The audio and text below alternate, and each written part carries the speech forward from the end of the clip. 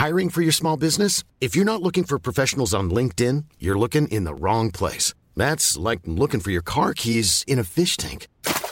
LinkedIn helps you hire professionals you can't find anywhere else, even those who aren't actively searching for a new job but might be open to the perfect role. In a given month, over 70% of LinkedIn users don't even visit other leading job sites. So start looking in the right place. With LinkedIn, you can hire professionals like a professional. Post your free job on linkedin.com/people today. Burrow is a furniture company known for timeless design and thoughtful construction and free shipping, and that extends to their outdoor collection. Their outdoor furniture is built to withstand the elements, featuring rust-proof stainless steel hardware, weather-ready teak, and quick-dry foam cushions. For Memorial Day, get 15% off your Burrow purchase at burrow.com/ACAST and up to 25% off outdoor. That's up to 25% off outdoor furniture at burrow.com/ACAST.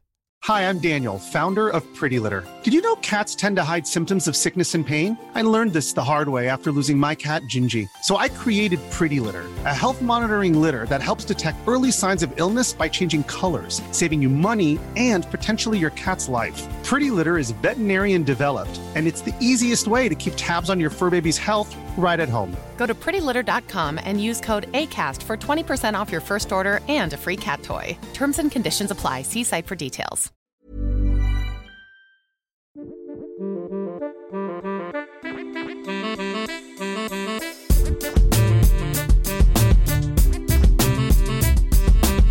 Hey everyone, Scott Hansen here from NFL Red Zone. I hope you're checking out 1 hour of 5 Yard Rush, one of the best podcasts on NFL football in the UK. Yo, what's happening, Rush Nation, and welcome to Draft Night. It feels like this off-season has culminated very slowly in tonight, and tonight is just going to go absolutely ballistic. If you don't recognize this voice, my name's Stocks. I am returning to 5 Yard Rush. If you don't remember me from before, hello again. It wouldn't be 5 Yard if I wasn't joined by my brother-in-arms, the hands to my Chewbacca in the 5 Yard Falcon. Big man, this is an absolute treat. How you doing, bro? I'm not used to being on mute. I'm not used to handing over the reins. It's weird that you've called me Hans and you Chewbacca, because I clearly look more Chewbacca than you do. Yeah, but I thought about this on how I was going to do the intro, and I thought, yeah, but of the two, Chewbacca's just like the guy who flies the ship, really. Hans does all the dirty work, all the fighting, all the monetary stuff. I can't really say I'm the Han Solo. That would just be unfair to you. That's fair. Well, I appreciate it. It's first of all, there's so many things to unpack in the opening 30 seconds already, and I'm not going to take too long. That hype video, by the way, is incredible. I think we should just roll that for the next 3 months and just pretend it's your first show, so we can roll that out all the time. Well, we can. I mean, it was Lee said when he heard I was coming back ages ago, he said, "I'm going to make you a hype video." So Lee being Lee, super busy. I didn't want to bother him. And a couple of days I said, "Oh, how's the video going, Lee?" He said, "I haven't done anything. How about a little bit of music?" And I thought, okay, that's fine. And then Simo, he said he can do a video. Simo made a video, and I said, put this music to a video. Simo did it. It was twice as long. I said, cut it in half. I don't need all that adulation. There we are, 17 seconds at the beginning of the show. Wallop, I'm back. I love it. I love it. Great video. It's so good to have you back. It's a good day. It's a really good day to have you back, and also to have one of my favorite guests, and I guess technically one of my bosses as well on the pod to welcome you back as well. It's just awesome. I'm going to hand it over to you, Stocks. So today's guest, I would like to say before I introduce him, as soon as we got onto the live stream, he asked me how the golf game was going, and I haven't spoke to this guest in a long time. So the memory recall there straight off the gate was fantastic. Of course, we're talking about the managing editor of Fantasy Pros and Betting Pros, Rankings King, host of the Fitz on Fantasy podcast, overall amazing guy whose memory is like an elephant. It's Pat Fitzmaurice, everybody. Pat, welcome back to 5 Yard, buddy. How you doing? I'm doing well, Stocks. I'm honored to be the guest for your return appearance. That feels serendipitous. I feel very lucky about that. I have been sitting here trying to figure out if you two are Han and Chewbacca. Does that make me Princess Leia or one of the droids? Let's go with Leia.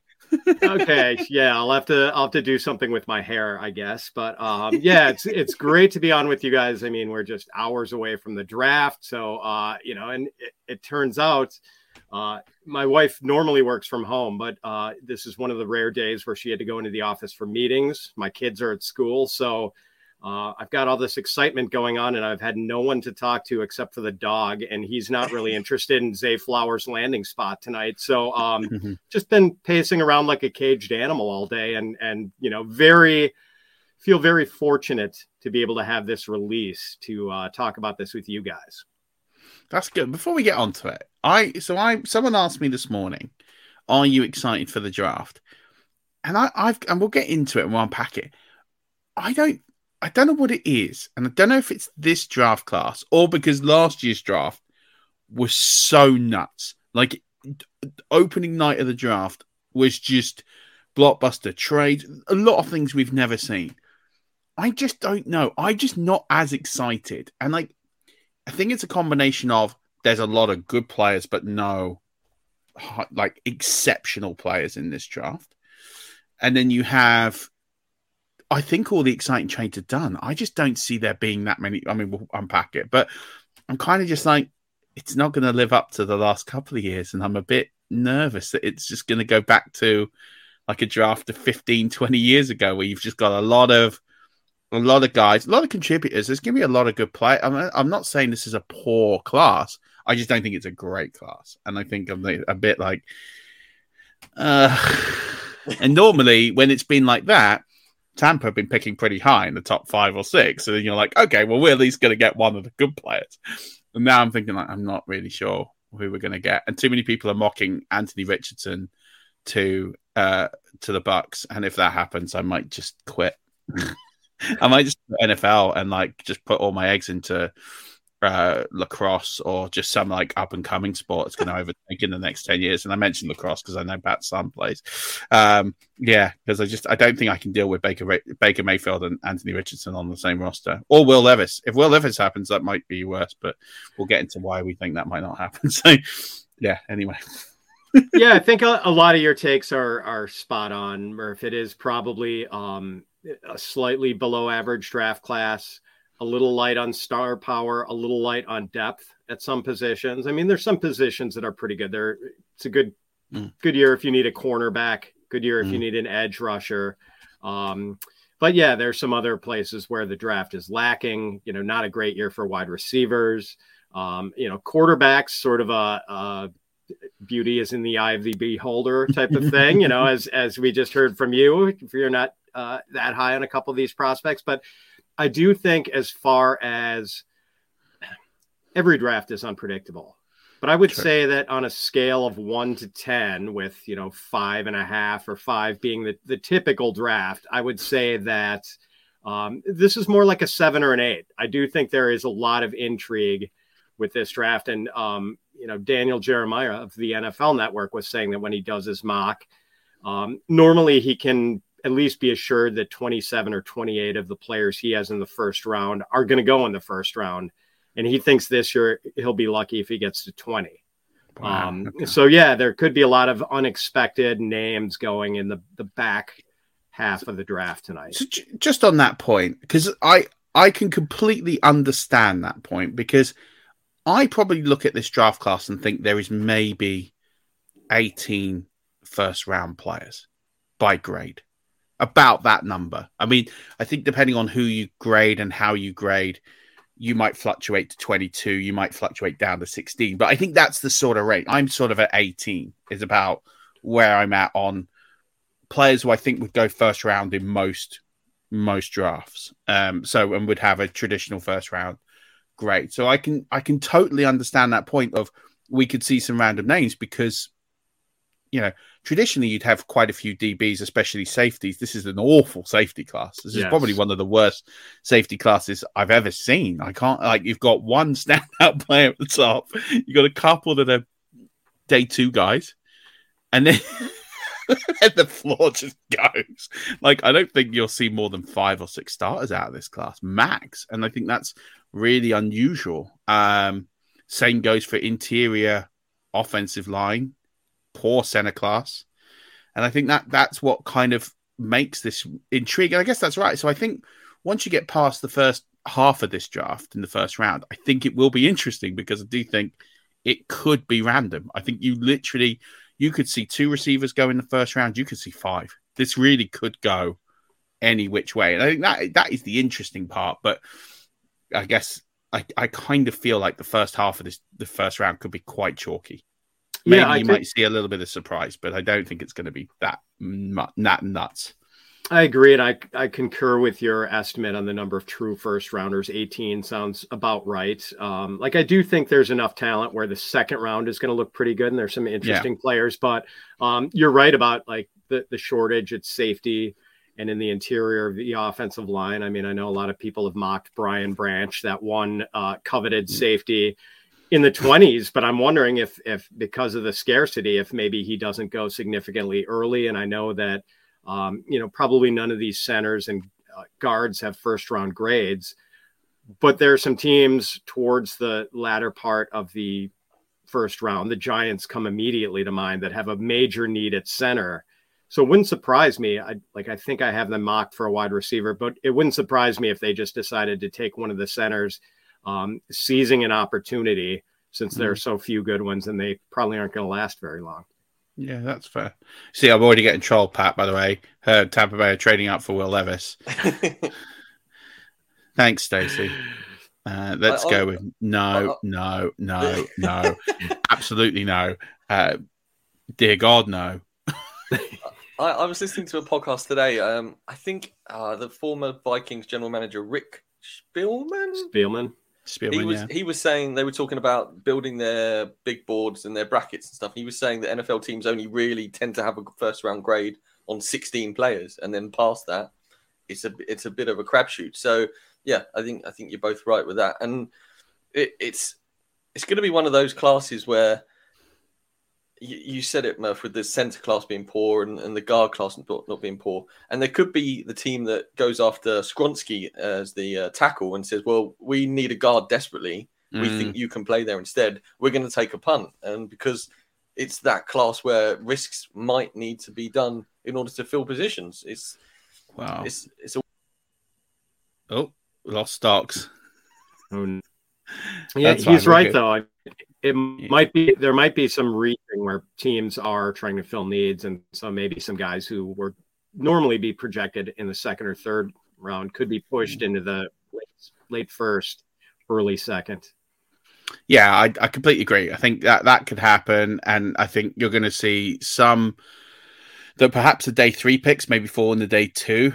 And then you'll have some, I think you're going to get some players really fall down boards. I think you're going to have players that were mocked at the high end of round 2, mid round 2, could slide deep into day 3 or even further because team needs will start to kick in then. And because there is so few guys, it is going to be fascinating. I agree on Stronsky, but I don't think he's going to be on the board that long because he is one of those players that he is that good. He is a first round talent. Like, I don't see him making it past 15. I think he's going to go before then. Brian Branch, I don't think makes the 20s because he's someone I think Tampa will snap up. They've moved Antoine Winfield Jr. They haven't signed Logan Ryan. There's a big position of need there. It would depend on tackles. I just don't think Tampa go quarterback. I think they're going to go tackle, or if Branch is there, I could totally see them going that way because it is a big position of need. They can't pay someone in free agency to come in and play that position, and it is quite an expensive position to fill. So I think it's going to be interesting. So I don't think he makes the 20s. I think unless the Bucs get a tackle they're desperate for, then he could, but I don't think so. So I think it's going to be fascinating. We should really break into this and look at this from... Actually, before we do that, you're a Packers fan, Pat, and there's obviously big news this week before we unpack back to the draft about Aaron Rodgers. Now, I've spoken to a lot of Jets fans about this. I haven't spoken to a lot of Packers fans. What's the overall sentiment for you and for Packers Nation about this trade? It's been long in the making. It's been long expected, and now it's finally happened. What is the general feeling for of this trade, and how you think the compensations worked out for the Packers? I think the general feeling, Murph, is that most Packers fans are sort of happy to turn the page and start with a new quarterback. And I think the sensible Packers fans realize that maybe our Super Bowl window has closed for the time being. And since the Jets appears to be opening, it makes sense for us to move on, see what we got in this quarterback who, oddly enough, we drafted just a month or so into COVID back in 2020. I mean, it seems like such a long time ago, and we still don't fully know what we have in Jordan Love yet. I guess I was pleased with the compensation. It was interesting. People were talking about which team had leverage in that negotiation. And I think both teams were woefully short on leverage. And it was sort of a game of chicken. I don't know if that phrase carries in England, but it did feel like two cars hurtling headlong toward each other. Who was going to turn first? I think maybe the Jets turned first. The Packers obviously didn't want to have Aaron Rodgers come back and have this problem with two quarterbacks and not be able to move on and at least see what they have in this first round pick from 2020. The Jets ready to win now with a Super Bowl caliber defense and just lacking the quarterback to maximize these attractive weapons they have with Breece Hall and Garrett Wilson. So I think it made sense for both sides, but I was pleased with the compensation. I heard it was sort of maybe one of the hangups had been some sort of protection for the Jets against a retirement for Aaron Rodgers after only one season. And the Packers didn't have to make any sort of guarantee like that. The only condition on them getting a 2024 first from the Jets is that Rodgers has to play at least 65% of the offensive snaps. So barring some catastrophic injury, the Packers are going to get a 2024 first. And that sort of puts them in a good position because either Jordan Love is everything they'd hoped he'd be, and they're ready to move in boldly into the future with him as their quarterback, or he's terrible, which could be the case. And if that's so, well, they're probably going to have a top 10 pick for next year, and they're going to have this Jets first round pick, so they're going to have the ammunition in what is tentatively looking like a pretty good draft year for quarterbacks in 2024 to, get their guy if they're convinced it's not going to be Jordan Love. And as far as Jordan Love, I'm a little bit of a skeptic. I was not pleased with that draft pick, to say the least, in 2023. I had wished that they had gotten more help for Rodgers or, built the defense or something other than a quarterback who they actually traded up to get in that draft. And we've only seen Jordan Love make one start, and it was kind of a catastrophic start. Aaron Rodgers had COVID in 2021. So in early November, Love had to make a start against the Chiefs in Kansas City. And the Packers basically squandered one of the better defensive games they've had in the last 5 years, where they were actually shutting down Patrick Mahomes. And really all they needed was Jordan Love to string together a couple of completions in that game to get a big win in Kansas City, and he couldn't do it. His numbers from that game were pretty miserable. Now, he has had some decent relief appearances. He came into the game late in a blowout loss to the Eagles last year and looked good, but at the same time, the Eagles were up like almost 30 points and playing sort of a soft coverage, and kind of hard to judge him based on that. So I don't want to be too judgmental on Jordan Love. I admit to skepticism, but we got to give him a bit more of a chance to prove himself. Well, 3 years is a long time. I'm still more shocked that you think that Aaron Rodgers walks into the Jets as the day one starter and he's not having a camp battle with Zach Wilson. How dare you? How dare you besmirch the great name of Zach Wilson? Zach Wilson, he did vow that he was going to make things hell on whoever came in. So, I guess Aaron Rodgers will have to win that job in training camp. Yeah, I mean, the only way I could see Zach Wilson doing that is either setting his mom loose on Aaron Rodgers or letting down Aaron Rodgers' tires. I can't really see how he's going to do that in a quarterback competition. Because an interesting stat is that since the 2019 season, no Jets quarterback has thrown more or 10 or more touchdown passes. Wow. Since 2015, there's no quarterback that has thrown 20 touchdown passes in a season. The last guy to do it for the Jets? Vinny Testaverde? Ryan Fitzpatrick. Oh, that's right. Nice season with Eric Decker and Brandon Marshall, I believe, is his primary receivers. In 2015. So yeah, it was the last time a Jets QB threw for 20 touchdowns or more. So yeah, they obviously know why they're getting in Aaron Rodgers, because we've seen enough Zach Wilson. It's probably not a bad thing. Speaking of draft picks, let's go on to quarterbacks in the draft. It seemed like forever we were going to look at the Stroud, Young, which way is it going to go? They're clearly going to be 1-2. And then now we've got all this noise with Will Levis to Houston. What are both of your thoughts? Where do you stack up on your evaluation of Levis and these other two quarterbacks? And what do you think is going to go down on draft night with these guys?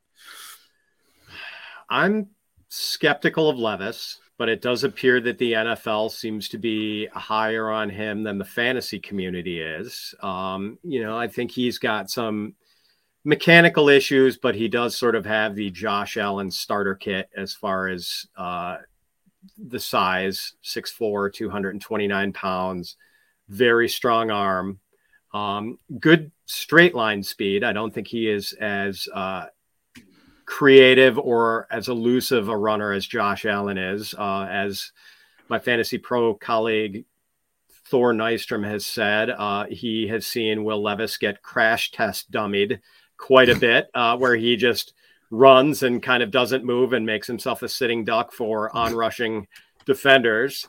His pocket presence has been questioned, but it does appear at this point that there is a demand for him and that he is very likely going to be a top 5 pick.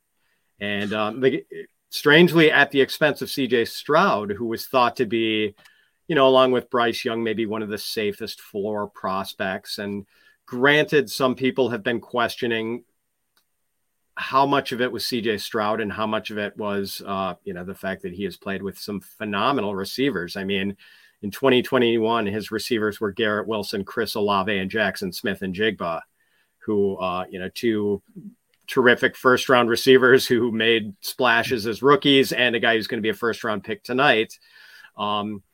But I think one of the things that is rumored to be maybe sort of tanking CJ Stroud's draft stock is his poor performance in this S2 test, which is meant to sort of gauge quick processing.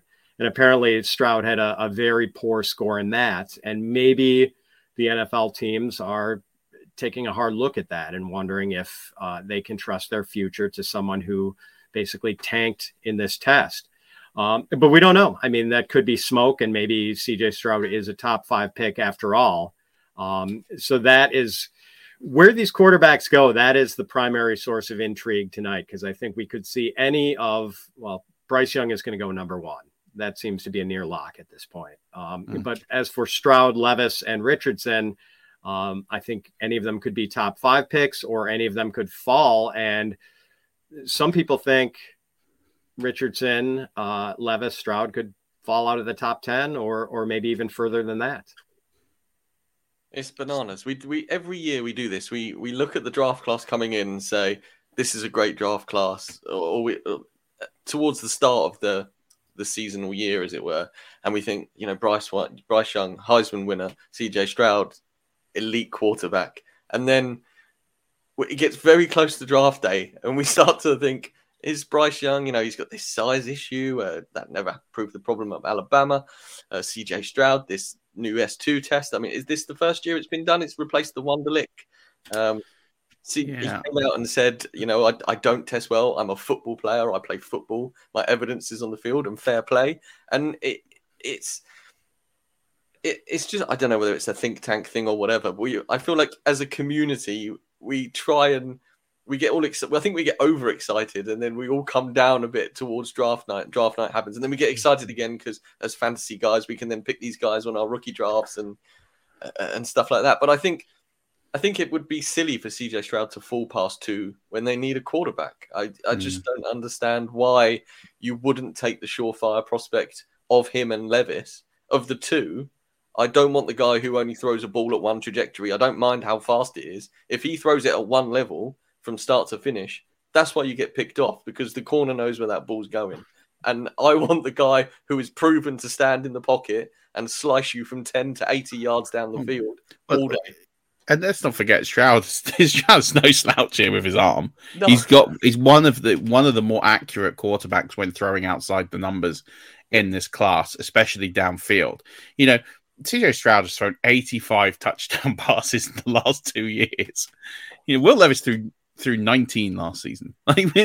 And we just sitting here thinking, I don't like some points. You just got to go with the talent, and like this is where I don't get it. And I want to be really careful what I say here, because we had this issue a couple of years ago with Justin Fields. Justin Fields was a quarterback who, quote unquote, slid down boards because there were some issues with him and his ability. And I'm not a big Justin Fields truther, but you can argue that he was definitely pushed further down the board than he probably should have gone.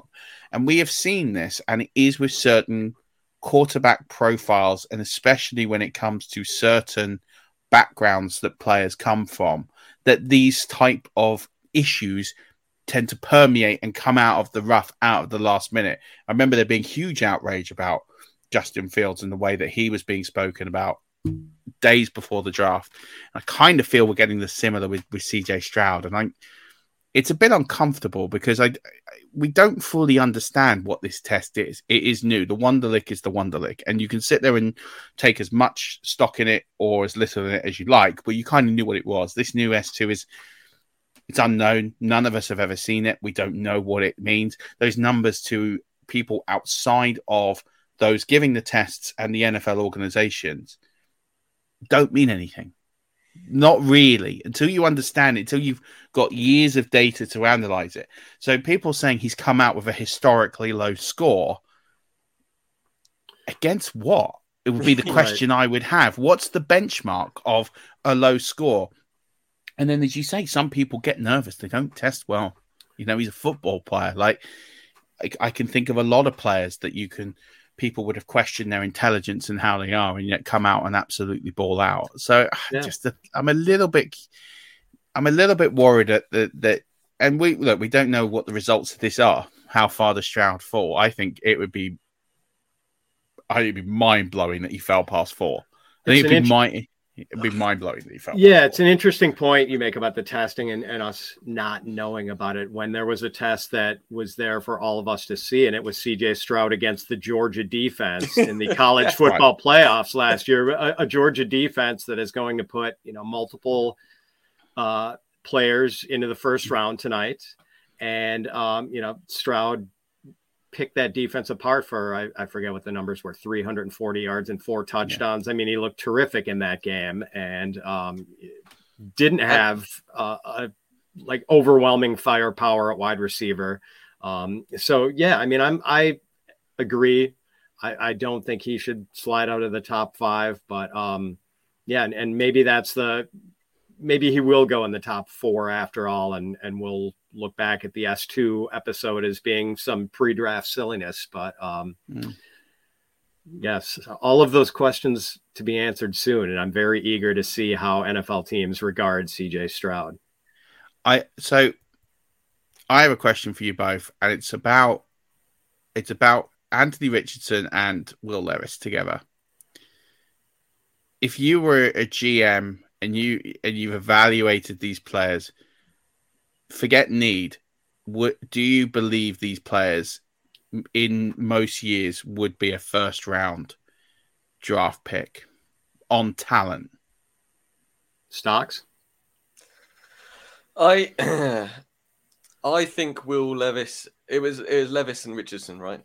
You asked about. Yeah, I think Levis would be. I think he'd be a late first round quarterback in a team that didn't necessarily need a quarterback to start. I think he'd possibly be a late first round quarterback purely on, I think he has problems, but I think sitting behind the right coaching staff could see Will Levis be a starter in the NFL. I think Richardson, he's this draft class and this generation of fan experience and everything we're in now with the hype train of social media and everything. I think Richardson's combine performance. He could have never played football at Georgia, did what he did at the combine, and still received the hype. Because let's be honest, the football he played at Florida, was it was not good, Murph, right? There isn't a Gators fan out there that thinks Richardson's a good quarterback. And he played in a good conference. So the conference of the NFL is better than college football. We all know that because the best players from college play in the NFL. And I think there's just been some sort of crazy explosion where Richardson's being talked about as a top 5 pick. I wouldn't even consider drafting him in the first 2 rounds unless I could see a path where I had the best coaching tree to get out of him. I just don't think he'd be better off declaring as a running back. So I agree with your take that I think both of these guys, just because of the physical tools, would be first rounders, even in a better year for quarterbacks.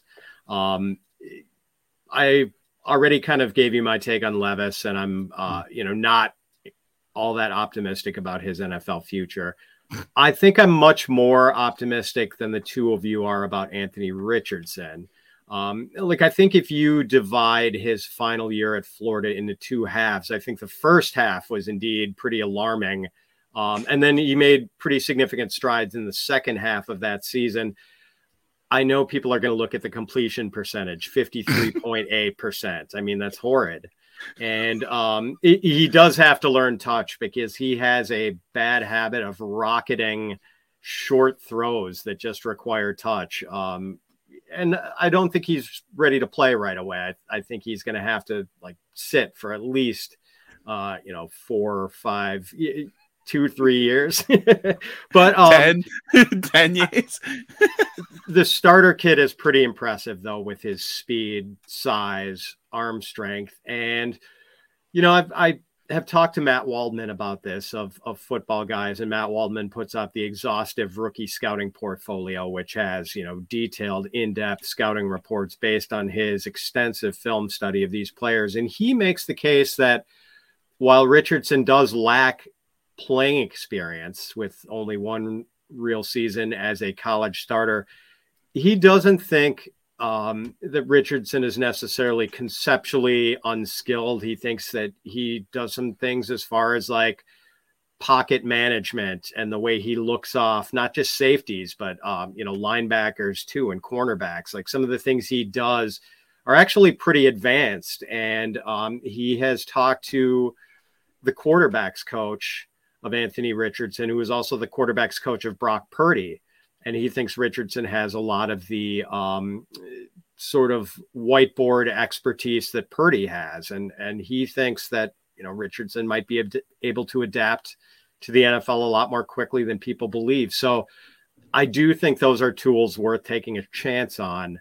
Agree, though, that it could go any which way with Richardson. I mean, I think he could be a star, or I think he could be a colossal bust.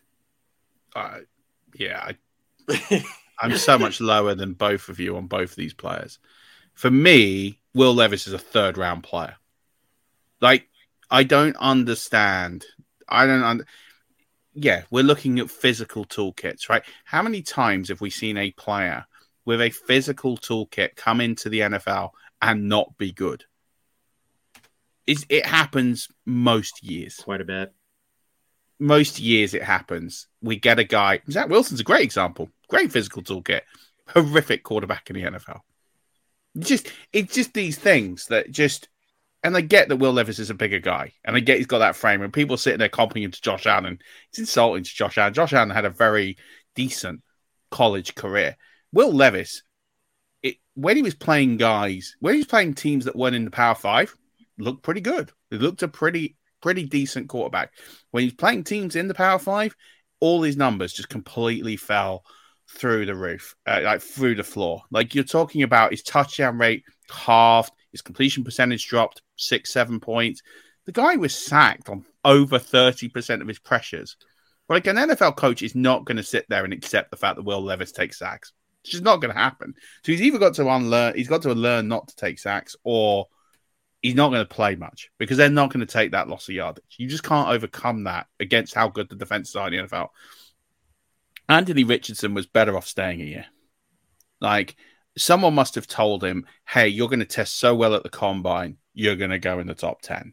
And someone's told him that and thought, great, I'll go in the top 10. And financially, it's going to work out. And in the short term, it will. Financially, in the short term, Anthony Richardson is going to do all right. But in the long term, he's probably not, because unless he's probably the most landing dependent player in this draft. Because if he goes and lands somewhere where he's not going to coached or developed, he's done. He's not going to get any further down the road. And we're looking at Kyle Trask, was a very similar player who was a much better college quarterback. And he unfortunately landed in a landing spot that on paper went, oh, well, this looks good. He'll play under Tom Brady for 2 years. He'll learn from the GOAT, and then he'll take over. Well, clearly the fact that they've signed Baker Mayfield says that they're not happy with his development. So clearly he didn't get that coaching, and he went to a team that was all in, only focused on winning now, was not focused on winning for the future, and didn't think to really either develop this guy, or they did, and he's not taken it the way that he should have done. It's hard to know what goes on behind the scenes. Anthony Richardson could very easily fall the same way. And I think unless he imagine Anthony Richardson going to, I don't know, like for me, he needs to go somewhere like the Rams, where he's going to get, it's not going to happen because he's not going to fall that far down the board. But that would be the landing spot for me, where I think he's got half a chance to succeed. He's got a quarterback in Matt Stafford who would probably take him aside, who would probably coach him and develop him, and would help him out as much as possible. But he's not going to fall that far. He's not going to fall. I mean, that's where I think his value is. I'm with you that his physical traits and moldability, there is something there. And I would put him at the top of the second from a sort of grading perspective, because I think there is that natural upside of, if you can unlock and coach and develop the player, there's something there. But I just think he's going to have to sit for 2 years before, and if he goes at 4, he's going to have to start. Like, you can't draft, like, he might not start week 1, but he's going to have to start by the bye week, because the pressure on the fan base will be on him to start, because he's going 4th overall. Like, you don't see many of these guys going in the top 4 sitting, that long. People use the Patrick Mahomes scenario, but he was picked outside the top 10, and that he was playing behind a former number 1 overall quarterback. He's going to be playing behind Gardner Minshew, who I like Gardner Minshew. I think he's perfectly capable of starting in the NFL, and I think he could start the whole season for Indianapolis, but he's a 6th round player. And that's how people will view it. Whether rightly or wrongly, that's how people will view it.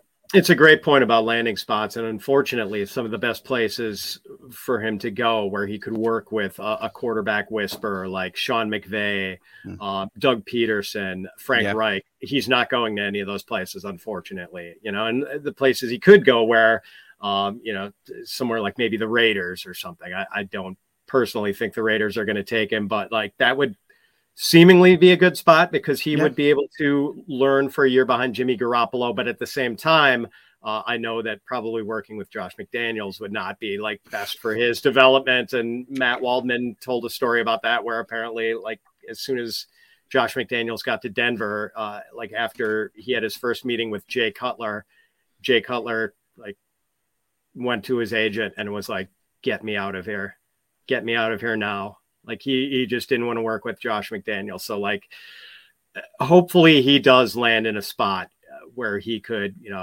sit for a while, have a decent quarterback guru somewhere who could work with him. But that's the thing. I mean, we sometimes make the mistake of thinking that these players with raw but intriguing skill sets are going to get coached up in the NFL. And that's sort of not how it works. Because I mean, the NFL coaches are busy going about the business of game planning and trying to win games. And like, it's not really, they're college professors. They're not grade school teachers. They want players who already have the skills in place. And now we're going to deploy you in this way, and working with them on that. They don't want to work with these guys on fundamentals.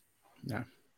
They're fine from taking a solid foundation to acclimatizing in the NFL and developing that toolkit. And if that takes 6 weeks, 8 weeks, maybe a season, you go fair enough. But yeah, you don't have these guys, because what's the life expectancy of a coach in the NFL? It's like 2 or 3 years. Right. They don't have that time. If they don't get, and especially when the pressure comes on a first round quarterback, you don't get that guy playing, he's done. Like the coaches in most cases is done. There's a rare example where you've got Jordan Love, but it's understandable. He's sitting behind Aaron Rodgers. And I don't think that Matt LaFleur probably wanted Jordan Love. I don't think if you'd said to him, you can have, who do you want in the first round of the 2020 draft? I don't think he's saying Jordan Love because he knows he hasn't got the time. I mean, it's worked out fine because he won a lot of games early with Aaron Rodgers, 2 playoff runs, 2 championship runs. He's got credit in the bank, 3 13-win seasons. So he's got enough credit to have lasted to the Jordan Love experiment, we're going to call it now. But most of these coaches, if it doesn't work, I mean, we just look back to Matt Nagy and Justin Fields. Didn't work year one. He's gone. And the GM's gone. Ryan Pace is gone. And because they drafted Mitch Trubisky. That didn't work. The franchise gave them, you can have one more go, which is rare. They very rarely get to draft 2 first-round quarterbacks. So they get the chance with Justin Fields to move up to get him and use future capital to get him. And it hasn't worked. I mean, I'm not saying it won't long-term, but ultimately it didn't work in that season and they're gone. And you don't have that luxury to train these players up. And so while people would be thinking Anthony Richardson, what a guy he could be, look at how he tested in his underwear at the combine.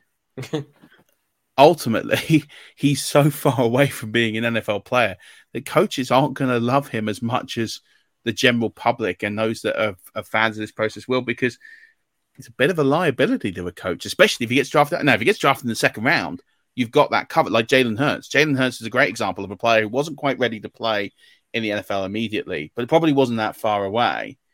Got a bit of time, sat behind Carson Wentz, got coaching from Doug Peterson, as you say, learned the NFL, all of a sudden elevates up, goes to the Super Bowl. And that's where getting that second round pick, we saw it with Dak Prescott sitting behind Tony Romo. This is where you have these scenarios of players that don't go in the first round, that expectations taken away, that gives them that time to learn and to get better. And if it doesn't work, it's not on the hat of the coach. Like, no one's going to sit here and look at Kyle Trask and think, oh, well, they failed to develop him, therefore they should go. It's, well, he was the 64th pick. Bit of a luxury pick for a Super Bowl winning champion.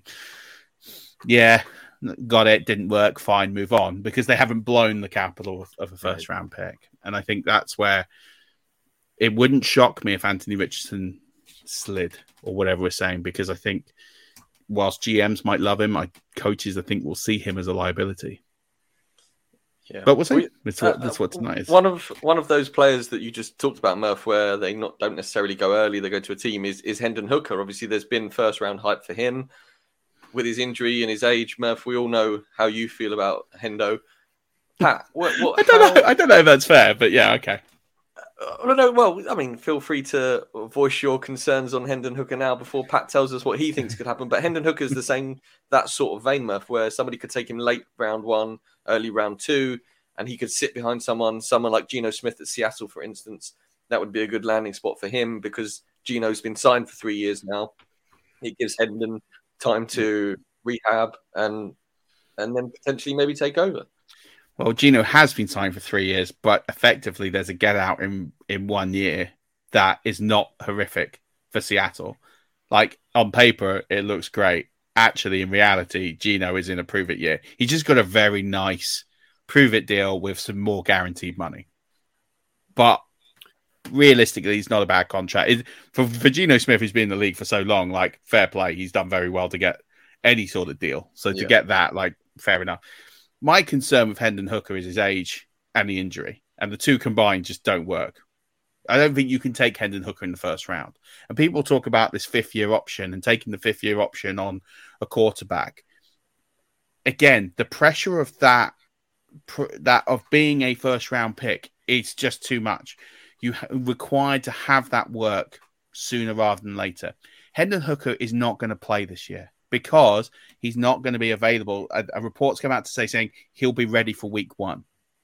Great. Let's say best case scenario, he's ready for week 1. So he's missed rookie camp, training camp, He's missed preseason. So all the time that he gets to learn the playbook and learn how to be a quarterback in the NFL and get some reps with the starters and the first team, he's not having. So he gets to the season. Let's say he's ready week 1. He's on the scout team.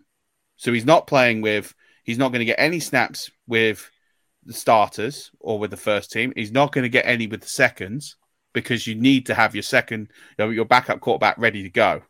So effectively, he's on scout team and he's playing with practice squad players. That's not going to help him acclimatize to the NFL. So you can't take Hendon Hooker in year 1 and put him in a starting scenario. So you have to write off his first year completely because he's not going to have enough exposure to be ready. And you can't take a guy like that in the first round. I think the danger of that, I think we saw, was it Jeffrey Simmons, I think, for the Titans, where they took him, but knowing he was going to miss most of his rookie season in year 1, but he was an exceptional talent. I don't think you can say that about Hendon Hooker. Hendon Hooker's coming in the NFL 25. He's going to miss most of his year 25 season. He's going to be 26, almost 27, before his sophomore season. He's not going to have developed anything on the field to suggest he should start. So he's going to have to start his 26, 27 year as a backup and hope he gets an opportunity. That's just too old. We've seen these quarterbacks come in like Chris Winkie, who have come in much later in life, and they just, by the time you get up to speed in the NFL, he's going to be 30. And at that point, he's already at the tail end of his career. That's my only concern. I have to say, lovely guy, brilliant character, brilliant locker room guy, the kind of guy you would love. If he was 3 years younger, I would sit here and say he's got every potential to be successful in the NFL, but 3 years is a long time. I don't think you can, with that injury and missing all of year 1, I just think you're asking for that pick to come and burn you. Again, take him in the second round and it develops and it works out, then great. And if it doesn't, it hasn't cost your franchise a notary pick. And I think you can get away with it. But I don't think the 5th-year option gives you enough cover to take that pick and it not work. To your point, he is older than Tua, who has been in the league for 3 years. And I think he's only 5 months younger than Kyler Murray, who's been in the league for 4 years already. And also, he does not have the exotic tools kit that Will Levis and Anthony Richardson bring to the table. He's got a good arm. He's, somewhat mobile, not as good an arm as Richardson or Levis. Not as mobile as Richardson, or definitely not as mobile as Richardson. And I think my concern, and I know this concerns Thor Nystrom, our Fantasy Pros college evaluator, is that he played in Josh Heupel's offense, and Josh Heupel literally bisects the field for his quarterback, so they only have to read half the field. And that's a major problem. And Josh Heupel was the play caller at the University of Missouri when Drew Lock was coming up. And, it was Heupel's system that helped trick NFL evaluators into thinking that Drew Lock was a valid NFL prospect. So, yes, I have those concerns. It's going to be interesting, though. I've seen him mocked as early as 12 to the Texans. I've seen him mocked to Seattle with their second pick at 20. I think he could fall out of the second round if no one's completely sold on him, but maybe someone trades into the back half to try to get the ability to maybe have him for 5 years and stretch out that window. But he is going to be one of the more interesting guys to follow in this draft, because I don't think he should be a first round pick, but maybe NFL teams feel differently. I'm Sandra, and I'm just the professional your small business was looking for. But you didn't hire me because you didn't use LinkedIn Jobs. LinkedIn has professionals you can't find anywhere else, including those who aren't actively looking for a new job, but might be open to the perfect role, like me. In a given month, over 70% of LinkedIn users don't visit other leading job sites. So if you're not looking on LinkedIn, you'll miss out on great candidates like Sandra. Start hiring professionals like a professional. Post your free job on linkedin.com/people today. Since 2013, Bombas has donated over 100 million socks, underwear, and T-shirts to those facing homelessness. If we counted those on air, this ad would last over 1,157 days. But if we counted the time it takes to make a donation possible, it would take just a few clicks. Because every time you make a purchase, Bombas donates an item to someone who needs it. Go to bombas.com/ACAST and use code ACAST for 20% off your first purchase. That's bombas.com/ACAST, code ACAST. Yeah, I'm totally with you on that. I think, yeah, and again, I look at the 5 quarterbacks and I think outside of Bryce Young, probably the best character, the best spirit, determination, leadership, qualities from what I've seen on field and how they, and like all of those intangibles are great. And again, if he was 3 years younger, you could oversee some of the traits, knowing that you can give him time to develop into his reading, his processing, and all of those elements. But he doesn't have time. That's the biggest issue, is he doesn't have time, because this year's a write-off. And then you're looking at future years, he just doesn't have, he doesn't have that time that a 21-year-old prospect like Anthony Richardson is going to have. You could sit Richardson for 2 years or 3 years if you need to. You sat Jordan Love for that long because you could. He's old. He's young enough to where you can absorb that. But yeah, we'll have to see what happens. I'm curious to look at this running back class. Is there anyone? Obviously, Bijan's getting all the love in this class, and rightfully so. Every model he's breaking, he's generational talent is what we're hearing and seeing in everything that we read about him. We think he's going to go tonight. It wouldn't shock anyone if he did. Where do you see him going, guys? Like, do you see him going like early? Do you see him going late first? Like, do we think that he's a player that is going to be taken significantly earlier than in most other years because of the lack of first round graded talent? And Bijan Robinson is one of those players. I would say is definitely a first round talent. I tend to think he's going to go top 10. I know that is no longer sort of the paradigm for drafting running backs, that there are a few who go that early. It's not like, when Leonard Fournette was drafted 4th or Saquon was drafted, second? That is no longer as commonplace. But I do think he's pretty special. I think you can make the case that it's worth passing up the opportunity cost to take someone at a higher leverage position. I guess on the flip side, you could look at it as, granted, running backs do have a short life expectancy in the NFL, and that is part of why they are sort of devalued. But if you want to build around a cheap running back who has a 4-year window, and assuming these guys do have shorter life cycles than most players at other positions, to get an extraordinary player who you have cost controlled for 4 or 5 years. I guess there's a case for it. And I do think Bijan is a pretty exceptional player and probably the best running back prospect we've seen since Barkley.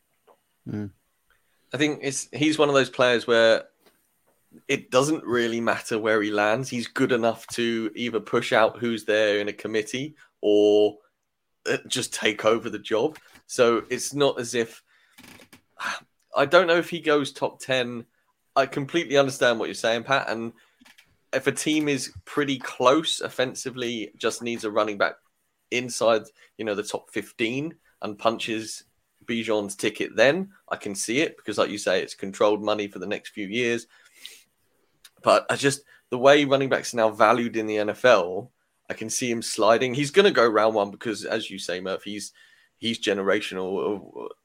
I hate using that term, but he is as good as anyone has come out since Saquon, and I think he deserves to go early because he is one of, if not the best offensive weapon in this draft class. It's just how the NFL values running backs, and I could see Atlanta taking him. I could see 100%. The Eagles taking him.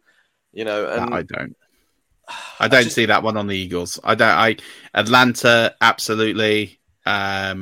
Chicago, I think it'd be stupid given how many holes they have on their roster, but I absolutely could see that. I could see that as something that they would do. Atlanta, absolutely. Don't forget, this is a team that had many needs and took Kyle Pitts at 4. So with this GM and this head coach, So they're quite clearly, knowing their talent poor on offense, they would roll the dice here. I would definitely think that both those teams are in play. I don't see the Eagles going there. I think they're quite happy with Rashard Penny and what they've got. And they're not a team that historically have had a running back that they've given all the workload to. They prefer to run through committees, and and that is how they're going to roll. And I think I could definitely see the Eagles taking a running back in this draft, but I can't see them using a pick in the first round to do that. The Texans, it wouldn't shock me. The Jets, it would, and then you're starting to get into territory in the mid first where he could go anywhere. There's a number of spots here. He could go to Tennessee. Like, it wouldn't shock me if they drafted him. Dallas, that would depend on where the quarterbacks have fallen. Yeah, Dallas, Cincinnati, look. Even New Orleans, given the Kamara suspension, come in. I think they're more likely to go wide receiver if one of the big five are on there. But again, if they're all taken off the board and get shuffled up early, and New Orleans are left without a dance partner, and somehow Bijan's still there at 29, that wouldn't shock me at the end of the day. I think there's a lot of teams that would take him.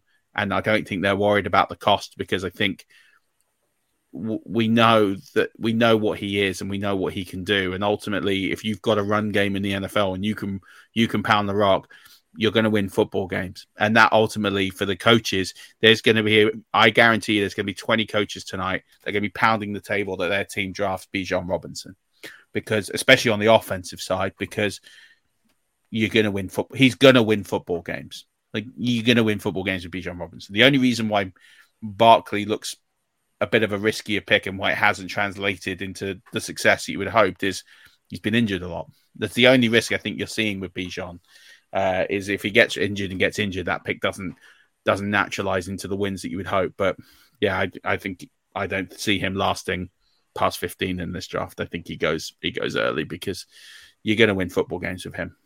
Is there a situation where, past Bijan being drafted, Gibbs or Charbonnet goes to a situation that is so good for them, they tap on the 101 doors in rookie drafts for Bijan? I don't think so. No. I don't think there's a chance. No. And Charbonnet is, I think, I don't think there's any possibility he goes in round one. Same. Gibbs possibly could. I think he's being mocked in the first round in probably a majority of mock drafts. And I think it's minus money that he goes in the first round. I tend to be skeptical of that. He would be the first sub 200-pound running back to go in the first round since Javid Best in 2010. Wow. And he's also probably not a true 3-down back. I think he's, could excel in that Kamara role where he has under 200 carries, but is targeted frequently in the passing game. I think that's probably the optimal usage for him, but I'm a little skeptical that he goes in the first round. I like him though. I mean, I think he's going to be a talented player and I'd like to see him land in a good spot. I don't know if he gets drafted tonight. If he does, it's 30 or 31. Yes. Because I actually weirdly think he's a better fit for the Eagles system. As you say, he's not a 3-down back. So I think for the Eagles, he's a better fit than Bijan would be, which is weird because you would normally say talent prevails. But actually, when you think about systems, and I think the same goes with the Chiefs. I think I look at the Chiefs and think, actually, they're so talent poor at wide receiver. If you see 5 receivers go in the first round, I can 100% see them taking Gibbs and thinking, well, we'll use him as a bit of a weapon to, with him and Kelsey, they'll work on that short to medium range target field. And then, they'll run with Sky Moore and MVS as the deep threats. And I think they could definitely do something like that. And Andy Reid is a coach that's good enough, because you look at what they've got. CEH is down the pecking order, not great in the receiving game. And Pacheco, similar, more of a downhill runner, not the best receiver. He's not bad, but that's not his specialty. Whereas I think there's a role there for Gibbs to get out wide. You could run with 2 running back sets, which I know the Chiefs have run at times. We see them with 2 tight end sets. They might dip a little bit more and be a bit more fluctuating in in how they structure their offense. So I could see Gibbs going there, but I agree with you. I don't think he's going higher than 29. And that's if Cincy want to take him. So if he does, I mean, I wouldn't shock me that if he went, but I'm with you. I'd say odds against he probably I think goes top around 2. The earliest I think would be like Dallas, but I don't think Dallas takes him. I think he and Pollard are too overlapping with their skill sets. But I do agree with you that he and Pacheco I think would be complementary in the backfield together. You just wonder if the Chiefs feel burned by having taken CEH with the final pick of the first round a few years ago and having that turn out, colossally bad. Yeah, that's fair. And I think that's what we'll see. And then, Charbonnet, I think we'll see what happens. And then I think the rest of that running class is... Yeah, a lot of guys. I mean, that's the thing. I think there are about 20 possible guys who could pan out and turn out to be really good. I mean, I definitely have some of my favorites, like as day 3 or late day 2 possibilities. But you run out of sure things pretty quickly after Bijan and maybe Gibbs and Charbonnet. Yeah, it definitely starts to tail off. There's not, as you say, there's a lot of dart throws. It would not shock me to see some of these guys and you think, oh, how did they fall that low? Well, it's what I'd say is a lot of dudes drafts. There's a lot of dudes. There's not a lot of studs. There's a lot of dudes. Yes. And I think there's a lot of dudes here that can break out, and we won't break through all of them. But I think when you're thinking about rookie drafts, I think you're looking at those running backs. I don't think Charbonnet is a super flex, no chance in a 1 QB. Depends on his draft capital. If he goes high enough in the second, I think he could squeak into first round of rookie drafts. But it also wouldn't shock me to see him in second round of rookie drafts. But the other two, absolutely. I think in a one, I think Bijan's the 101 in all formats. I don't think it matters whether it's super flex, whether it's tight end premium, whatever format it is. Bijan is the 101, and then I think Gibbs can go. He'll go high in a 1 QB. He'll go mid first, late first in a super flex. Agreed. Matt, you mentioned receivers. How many do you guys think are going to go in round 1? And if you think a lot are, who of those are potentially overvalued in your eyes? I think the ones who could go in the first round, Jackson Smith and Jigba will. I mean, he's the one mortal lock. And then I think it's likely that Zay Flowers and Jordan Addison go, and pretty likely that Quentin Johnston goes. I mean, it's a class full of smaller slot receivers and flankers, and Quentin Johnston does have the body type to be an X receiver, and like his hands are a major issue. That could eventually tank his NFL career, but I mean, he does have traits. And I think those traits probably get him into the first round. And then there's some guys who are possibilities. I don't think Jalen Hyatt goes, but we know NFL teams are obsessed with speed. Hyatt's kind of a one-trick pony, but he does that trick very well. I might be forgetting about one of the other receivers. Who could I be forgetting about? I think it's those 4. You got Hyatt, so they're the 5 I would have is Addison, Johnston, Smith and Nigba, Zay Flowers, and they're the ones there. Most likely 4, I would think. Yeah, Hyatt is one I can see going to, say, New Orleans. So I think if the other 4 go early, and this could happen, right?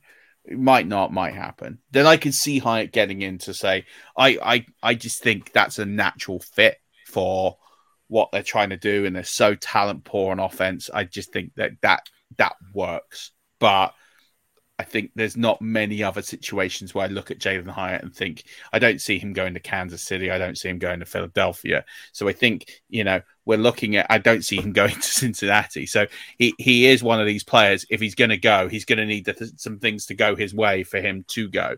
I think there's some interesting thing about Quentin Johnston has not been invited to night 1 of the draft, which historically, if you've not been invited, says that you're more than likely not going to be a first-round pick. So that is a concern to me because I do think he's a first-round pick talent. I think he's a good receiver. I think he has the potential to be a great receiver.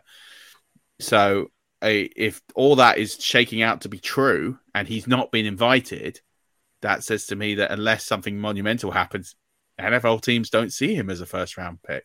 So realistically, you could go anywhere from 2 to, if the world breaks right, 5. I think it will land around 3. And I think you'll look at Addison, Flowers, and Smith-Njigba. I think they'll be the 3 that will go tonight. And then I personally would take Johnston. I think I would have him. And then if he went high enough, then Hyatt could be in the realm. But I think it's going to be 3 tonight will go. And then I think those other 2 will go very high on day 2. I think they'll be gone by pick 45, pick 50 tops. I don't think we're going to be waiting around for those guys to come off the board. No. Same with Charbonnet. I think he's gone by pick 50, 55. Yes. He'll be gone by that sort of range because the drop from him down is massive. So I think, these players will go. And the same with whoever doesn't get drafted tonight out of those 5 will go early because the drop to the Tillmans, the Rice, the Mims of these worlds is just too great. It's too great. And I like all of those players. I really like Tillman. I think Tillman is undervalued. I think he's a sneaky value for teams if he falls low enough. But there are some concerns, as there is with Rice, as there is with Mims. All these players have huge question marks about them that maybe the top 5 guys don't. I'll add one more long shot wide receiver who could possibly go. I know Peter Schrager of the NFL Network had a mock draft where he was mocked to the Saints, and that's Jonathan Mingo of the University of Mississippi, who it seems as if the NFL is far more excited about him than dynasty managers are, because Mingo never had a 1,000-yard season at Ole Miss. He was the second on the team in receiving last year, but he does have a big body. He is NFL teams do value blocking in their wide receivers, and Mingo is a very willing blocker, but he is big and he is well built to deal with press coverage. And he is one of the toughest receivers after the catch just to tackle and get on the ground that I've seen since Anquan Boldin. And I think he had the second biggest hands. He's like, I want to say he's like 6'1", 220 something. He's a big dude, big hands, and ran like a 4.46 at the combine. Like Anquan Boldin was a 4.7 runner, and Mingo is actually fast. So like whether he can separate, I think at the NFL level, like that's mainly the knock on him, that he is not an elite separator or wasn't in college. But I think NFL teams like everything else about him. I don't think he goes in the first round. I think it's definitely a long shot, but I do think he's going to go in the second. And, I'm kind of intrigued that one of his visits pre-draft was with the Steelers. And that is a team that knows what they're doing when it comes to drafting wide receivers. So if they're interested in Mingo, maybe we should be interested in Mingo too. That's definitely fair. I'm going to throw 2 more receiver names that really interest me. One, I think, will definitely go in the second round, and that's Tyler Scott. Again, you've said it, the NFL's obsessed with speed. He was the fastest receiver at the combine. He ran a low 4.42. I think he's a perfect fit for what the Chiefs need and what the Chiefs are desperate for. A real separator and game breaker, especially when you look at Tyreek Hill going. And I've read some interesting insights from the Athletic and guys on the beat there. They definitely feel that there's a lot of love in that room for Tyler Scott. Again, don't think he goes round 1 unless, they decide to break the internet tonight. But I do think I would look at him at pick 63 and think that is a mortal lock if he's not there, if he's not already gone off the board. And then I think the most interesting receiver to watch on day 2 is Kayshon Boutte. He could literally go high 30s or he could go undrafted. He could literally fall anywhere on the map, depending on how people view him, because he's probably the most divisive receiver in this draft. I think it's probably fair to say, but I think he's got interesting characteristics that will make him a successful NFL wide receiver. But is he going to deliver that? And is anyone going to fall in love with him enough to take him? So I think he's a really interesting guy where he could go. Because again, I could see him going round 2. I could see him going round 7. It really is that wide a variance as to where he could go. He intrigues me more than anybody about where he could land. Because it could anyway. Yeah, his first 2 years at LSU were spectacular. Well, first season and a half because he got hurt midway through his sophomore season. But he was really exciting. And he's one of those guys who, even though he doesn't test well, I know that Matt Waldman compared him to like Jarvis Landry and Robert Woods. Guys who are just good receivers and are good at getting open, even if they are not, even if they don't test especially well. Yeah. So it's going to be an interesting time. Yeah, Butte is like the forgotten talent of this draft class. Started really hot, like Pat said, and then he could be so good in the NFL. And he's one of the guys I'm sort of rooting for to improve as he gets into the big leagues. Tight end class, people have been drumming on about this tight end class now as being superb for as long as there's been draft talk. It's been this is the best tight end class, and the tight ends in this class are fantastic. Do we think more than 2 tight ends go round 1? And who's your favorite to maybe not go round 1 but be effective in the NFL? I think it's probably going to be exactly 2 with Michael Mayer of Notre Dame and Dalton Kincaid of Utah. And I think it's believed that Mayer is sort of the all-around player. The comparison has been Jason Witten, which, Witten had an amazing career and was productive for more than a decade. And then Kincaid, who I think people see as more of a pure pass catching tight end, not really a blocker, but he's a really good pass catcher. And, some people are saying he could go as early as 13 to Green Bay. Yeah. I don't know if anyone else sneaks in. Darnell Washington of Georgia, who's actually the second best tight end on Georgia next year. I mean, absolute first round. Brock Bowers is going to be early first round pick next year. I mean, he was top the best. 10.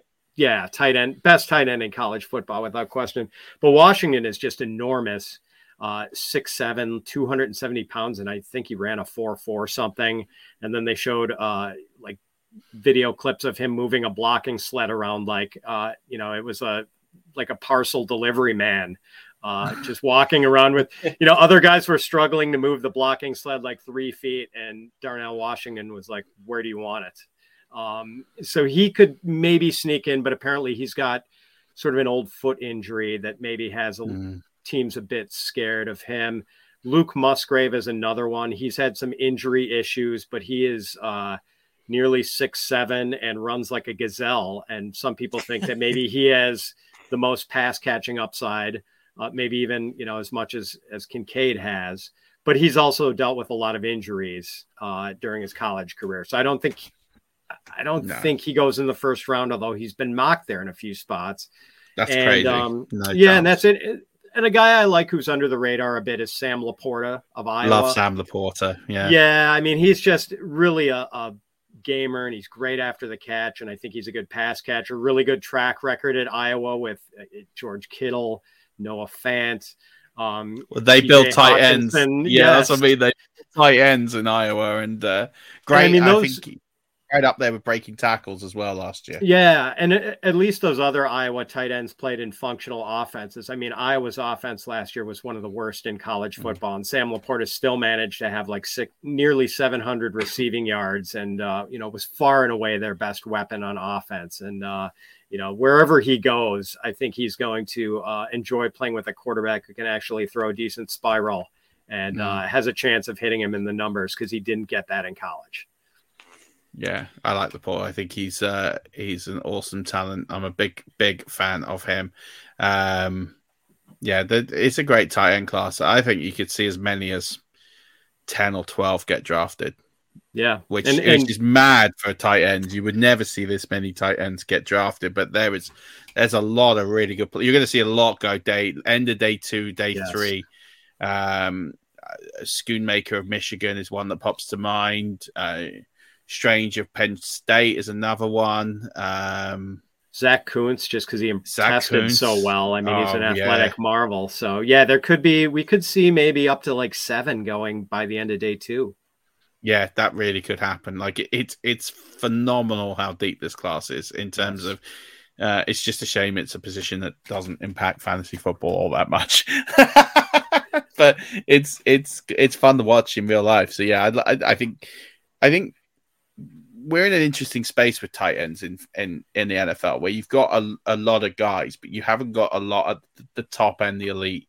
And there is room for these guys to come in and after a year or two really break into having great careers because there's opportunities there. There's a lot of teams that don't have one good tight end, let alone two. There's a lot of these teams that could do with drafting a tight end. So I think there's definitely a strong need in the NFL for 10 plus tight ends to be drafted this year. And I think a lot of them can contribute. I don't think a lot of them are fantasy worthy, but I think a lot of them are going to contribute in the NFL.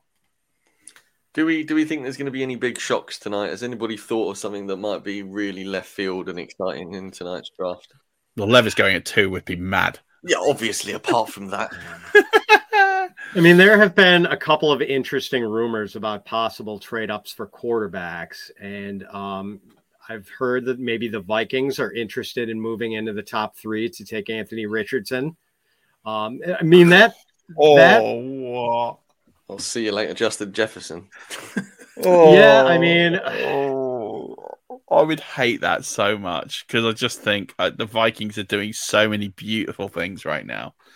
I just would no.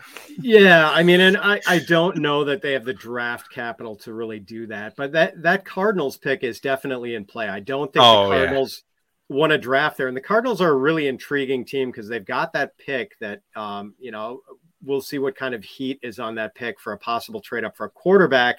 And they've got DeAndre Hopkins, who could be moved tonight. He could be the A.J. Brown of this. Well, I think the A.J. Brown thing was wholly unexpected last year. Hopkins, I don't think would be too unexpected. And I suppose we should mention other guys who could possibly be traded tonight. Maybe one of the reasons why some people don't think the Texans go for a quarterback at number 2 is that maybe they're interested in dealing for Trey Lance, who suddenly looks like he's expendable for the 49ers. So I mean, he's definitely going, isn't he? Because I was saying this to someone and said, well, do you really think Trey Lance is going to go? It's like they've tipped the hand because they signed Sam Darnold. Sam Darnold is not going to San Francisco to be a clipboard third guy. Quarterback, right? It's not happening. So he's definitely going, and it would make sense that tonight is premium night, but he could go early tomorrow. Like it could. I don't think it necessarily has to happen tonight, but right.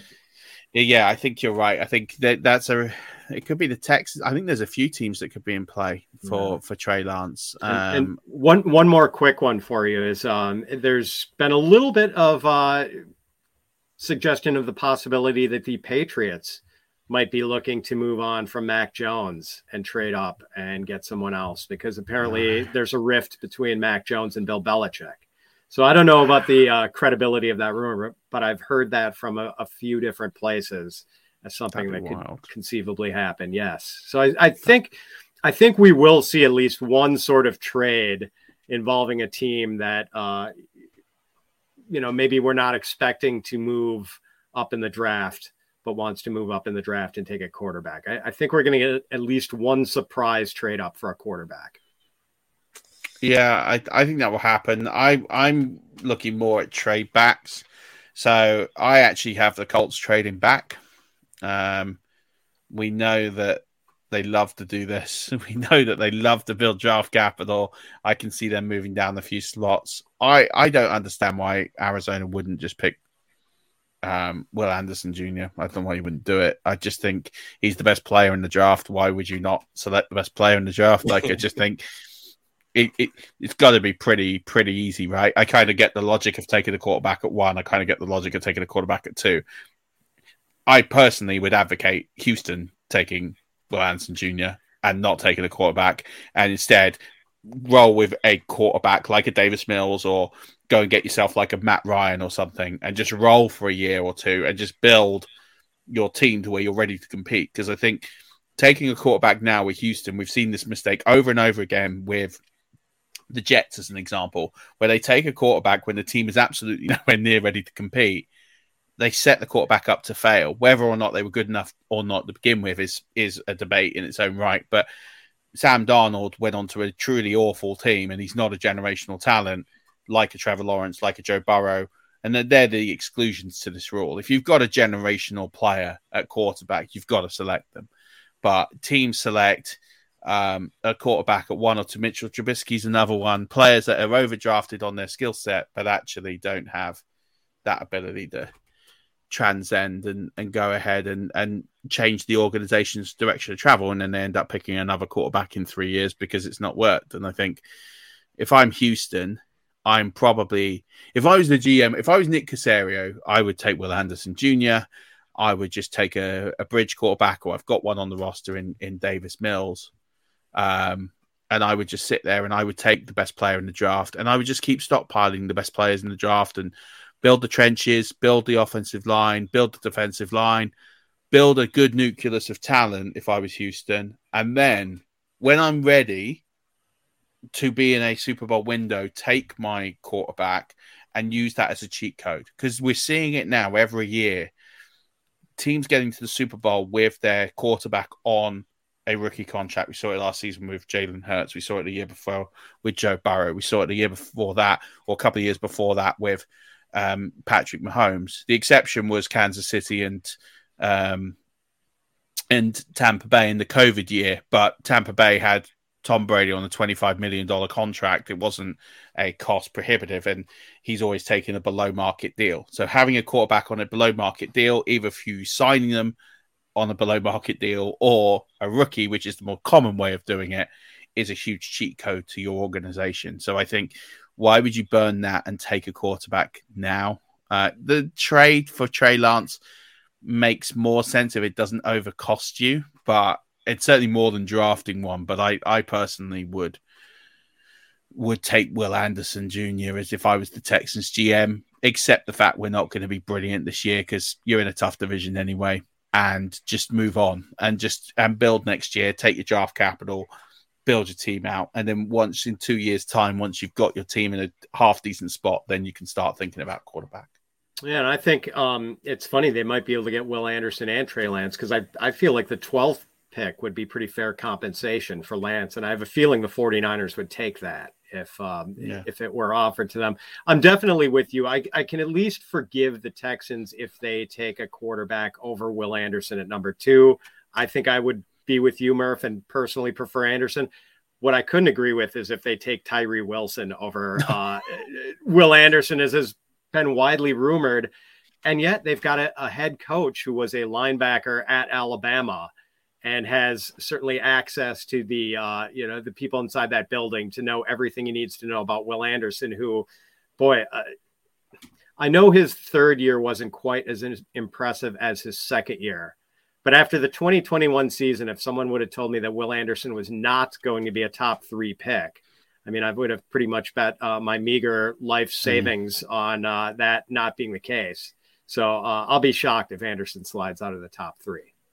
Yeah, I think that would be one of the most awful falls I can think of. Because I just think he's the best player in this draft. I just think it's not close. Agreed. There's not that many first rounders to begin with, and then you've got a player like him who I think, if I'm sitting here and you were to ask me, shortlist 2 or 3 guys who could potentially be potential multiple Pro Bowlers / in a conversation if it all goes well for a Hall of Fame career, I can only come up with Anderson Jr. in this class. I can't see it. I think you can make a case for a couple of players potentially being multiple Pro Bowlers at tackle. Paris Johnson Jr. could be one of those guys, for example. But yeah, I don't think. I think if I'm looking at players who could potentially have a Hall of Fame career in this draft, Will Anderson Jr. is kind of where I draw my line and say that's it. So yes. for him to fall outside of 3 would be madness, and he's just the biggest. I don't know. I just think it. I just don't. I wouldn't understand it. I just wouldn't get it. Like, I'd sit there and go, I'd need someone to explain to me why they passed on him, because I wouldn't get it. I get it at Carolina. I kind of get it at Houston, although I wouldn't do it. I certainly wouldn't get it anywhere else. Just wouldn't make sense to me unless you're in a win now mode and you need one piece, and that one piece is going to help you get there. And I still think, well, that's a pretty good piece that will help you compete this year. Yes. Yeah, it would be baffling. Right, guys, let's finish this off with a quick fire ultimate fantasy finish. You can have one player. You choose the player. Where would you want them to land for the maximum fantasy performance in this year or going forward? Murph won't like this, but I'm going to say Bijan Robinson to the Eagles, because I would love to see as many issues as the Eagles might have, feeling that they need to upgrade at safety, cornerback, replace some of those old edge rushers, maybe get another defensive lineman to play alongside Jordan Davis. I mean, how good a defense do you need if you've got Bijan Robinson, Jalen Hurts, A.J. Brown, Devonta Smith, and Dallas Goedert? Like, that offense could be a 30-point-a-game offense. So that's sort of the dream scenario. I do think they would have a dream team on offense. I just would love to see that. I don't think maybe it won't happen. Maybe that's a hoarding of offensive resources, but that's the one I think I'd kind of like to see. I've got one that I think is I won't say highly likely, but I think is one that wouldn't shock most people if it was to happen tonight, and that would be Zay Flowers to the Los Angeles Chargers at 21. I just think that just fits for me like absolutely perfectly. Going to be the heir apparent to Keenan Allen. You're going to put him on a great, highly charged offense. We know that Mike Williams can't always stay healthy. He's going to get plenty of opportunity. That team can support 3 wide receivers as well with the amount they put it in the air. We still don't know what's going to happen with Austin Eckler. Let's say he gets moved on as a player you could also watch out for in the next 2 days as to what happens with him. If they move on from Eckler, this ball's going to go in the air 650 plus times next year, and people are going to be there to catch it. And Zay Flowers could be very, very good, not just year one, but I think from a dynasty perspective, he could vault up to the second wide receiver for me in dynasty if he goes to the Chargers. One, because the capital stacks up, but two, I just think you want to get as many guys on that Chargers offense as possible. And I think that one would really excite me if it was to happen. I like that one too. It seems like a lot of people have Jordan Addison mocked there, but it seems like he and Keenan Allen have slightly redundant skill sets. They could use a speed dimension, and Flowers would give them that. And we know that Herbert can exploit that because he's done it with Heighton and whoever else he's had to go over the top. Random X receiver here with pace, insert here. I think give him an actual pace weapon that he can use more frequently, and I think that could just be really exciting. And I think it will unlock Justin Herbert even more because it will give them more to think about. Defenses covering him, but I just think for Zay Flowers and Justin Herbert, I just think everything is just awesome. I just love the Chargers. I think they're a great team. So give them great players and get them better. Fair. My only pushback on that is I will get to me. My only pushback on that, Murph, is I think the Chargers, their only receiver they had for their top 30 visit was Jordan Addison. So potentially that could put a little kibosh on your sitch there. For me, this is a really difficult one. I'm really high on Gibbs, but he's not a true 3-down back. I think if Charbonnet was to go to the Bengals, because I think June 1st they can save $10 million from releasing Mixon. So I think if Charbonnet was to go to the Bengals and just exactly the same as the Eagles, load up that offense with an even he could be a 3-down back. I think he's got the skill set to do so. And if you were to stick in there with Joe Burrow and just be that short yardage blanket when Burrow goes through his progression so quickly, nothing there, bosh, Charbonnet, give it to Charbonnet. That would be absolutely fantastic. I like that one. That'd be cool. That would. Well, and also there's some rumor about is Mixon going to play much next year? He could have an impending suspension with some off the field stuff. So that would make a lot of sense. It's going to be fun. I'm a bit more excited now than I was, I would say, a few hours ago. Well, if Pat and I have managed to spend the hour and a half hyping up the draft for you to be excited, Murph, whilst you slam into your work life, then that is our mission. I'm always excited. Yes. I'm just saying I'm less excited than I would be in previous years. I think it's again. I just think the lack of talent, but elite talent. But yeah, I think you're right. I think there's a lot of scenarios tonight with trades. I really hope it happens. I hope it puts on a really good show. Kansas City looks like a fun place to host it as well. So I'm excited to see what they do. And I really hope that the commissioner doesn't get in the way of the draft too much.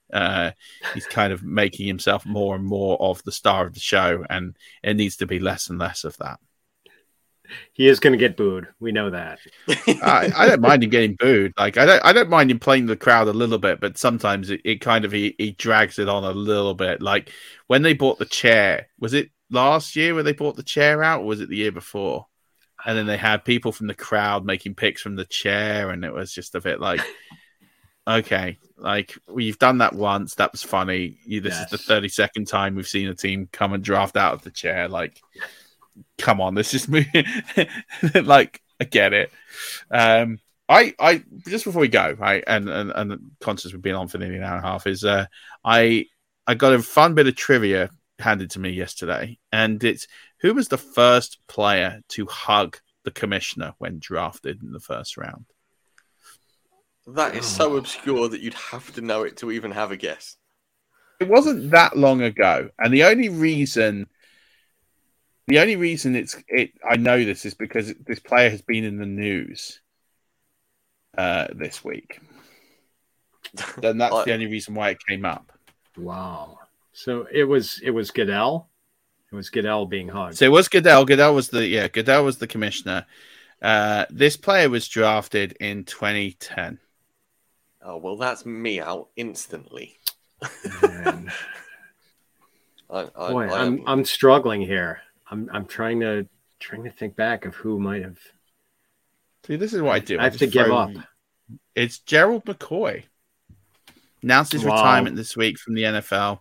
He was the first player to hug the commissioner, and then it became an ongoing tradition with players ever since, every year, including Christian Wilkins a few years ago, who sent the commissioner flying when he jumped into that's still one of my all-time favorite draft moments.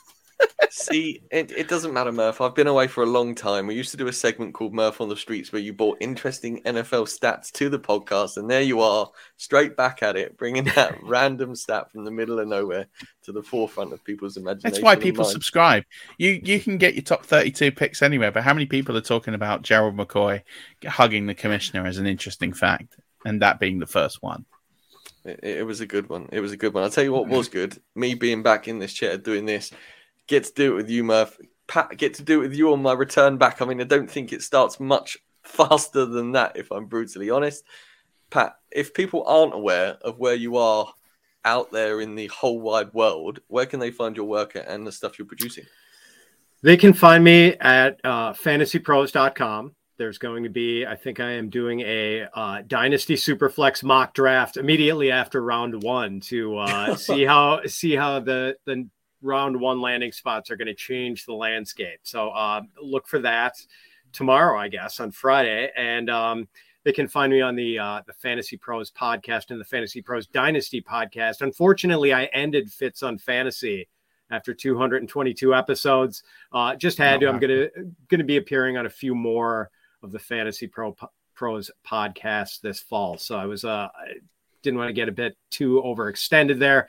And people can find me on Twitter at Fitz_FF. And I just want to thank both of you for having me. I always love catching up with you guys. I feel honored that I was invited to be the guest upon Stock's triumphant return to the show. And, if Scott Hansen won't go as far to call you the best fantasy football podcast in the UK, he says you're one of the best. I'm going to go ahead and say the best.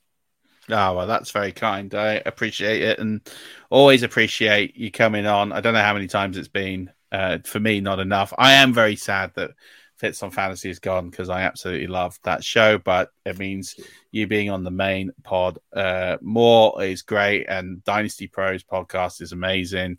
You had a good friend of mine, Tom Strachan, on there recently.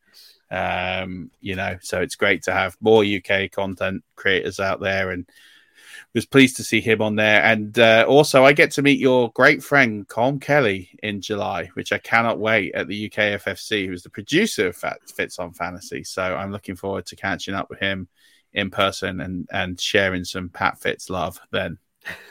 Yeah, we were talking about that. He's very excited to meet you in person, and that's going to be quite an event. I might have to find an excuse to get over to the UK for that. Well, that'd be amazing. I'm looking forward to doing a segment on breaking into creating content for the fantasy football community. So I'm looking forward to doing that. And I'm 2 spots after me is my twin, Will Gavin. Now, Will Gavin, for you, Fitz, or for anyone in the US, is a sports broadcaster here in the UK. He does radio broadcasts. So he does Super Bowl. He gets to fly over every year for the Super Bowl and does it for radio. So when we broadcast on the radio here, so he's like our equivalent to whoever you'd have on like Westwood One kind of thing. But him and I look very, very similar. He has a bigger beard than me, but we look very, very similar. So even his promo tweet mentioned that he was my lookalike. I think I'm more his lookalike than he is mine. But either way, yeah. So I think it's literally me, one other person, and him. Like, so it's going to be a lot of big ginger guys on stage in a really short space of time. That's going to weird out a lot of people. So I don't think there's fun. Enough big ginger guys on stage, if I'm honest, Murph. It's we're dying breed. Yeah. Well, hey, I'm raising one. So yeah, you are, and same here. So both our lads look like they could be brothers. That's it. I love it, boys. This has been an experience. It's been a pleasure to be back, Pat. It's been a pleasure, Murph. I'm so pleased I'm back, my man. If you don't know where Murph is, you can follow him on Twitter at Murph_NFL. You can go find his Brain Dump and Substack. If you have enjoyed today's podcast, head over to Patreon and check out 5 Yard Rush over there. We have a varying degree of tiers, I believe, Murph, still. I haven't obviously plugged that in a while, so that could be out of date. But Rush Nation, it's draft night. We are mere hours away. I hope your team drafts sensibly and you get something you deserve. It's a bit like the second Christmas for us NFL fans. But until next week, Rush Nation, as always, do not forget, keep rushing.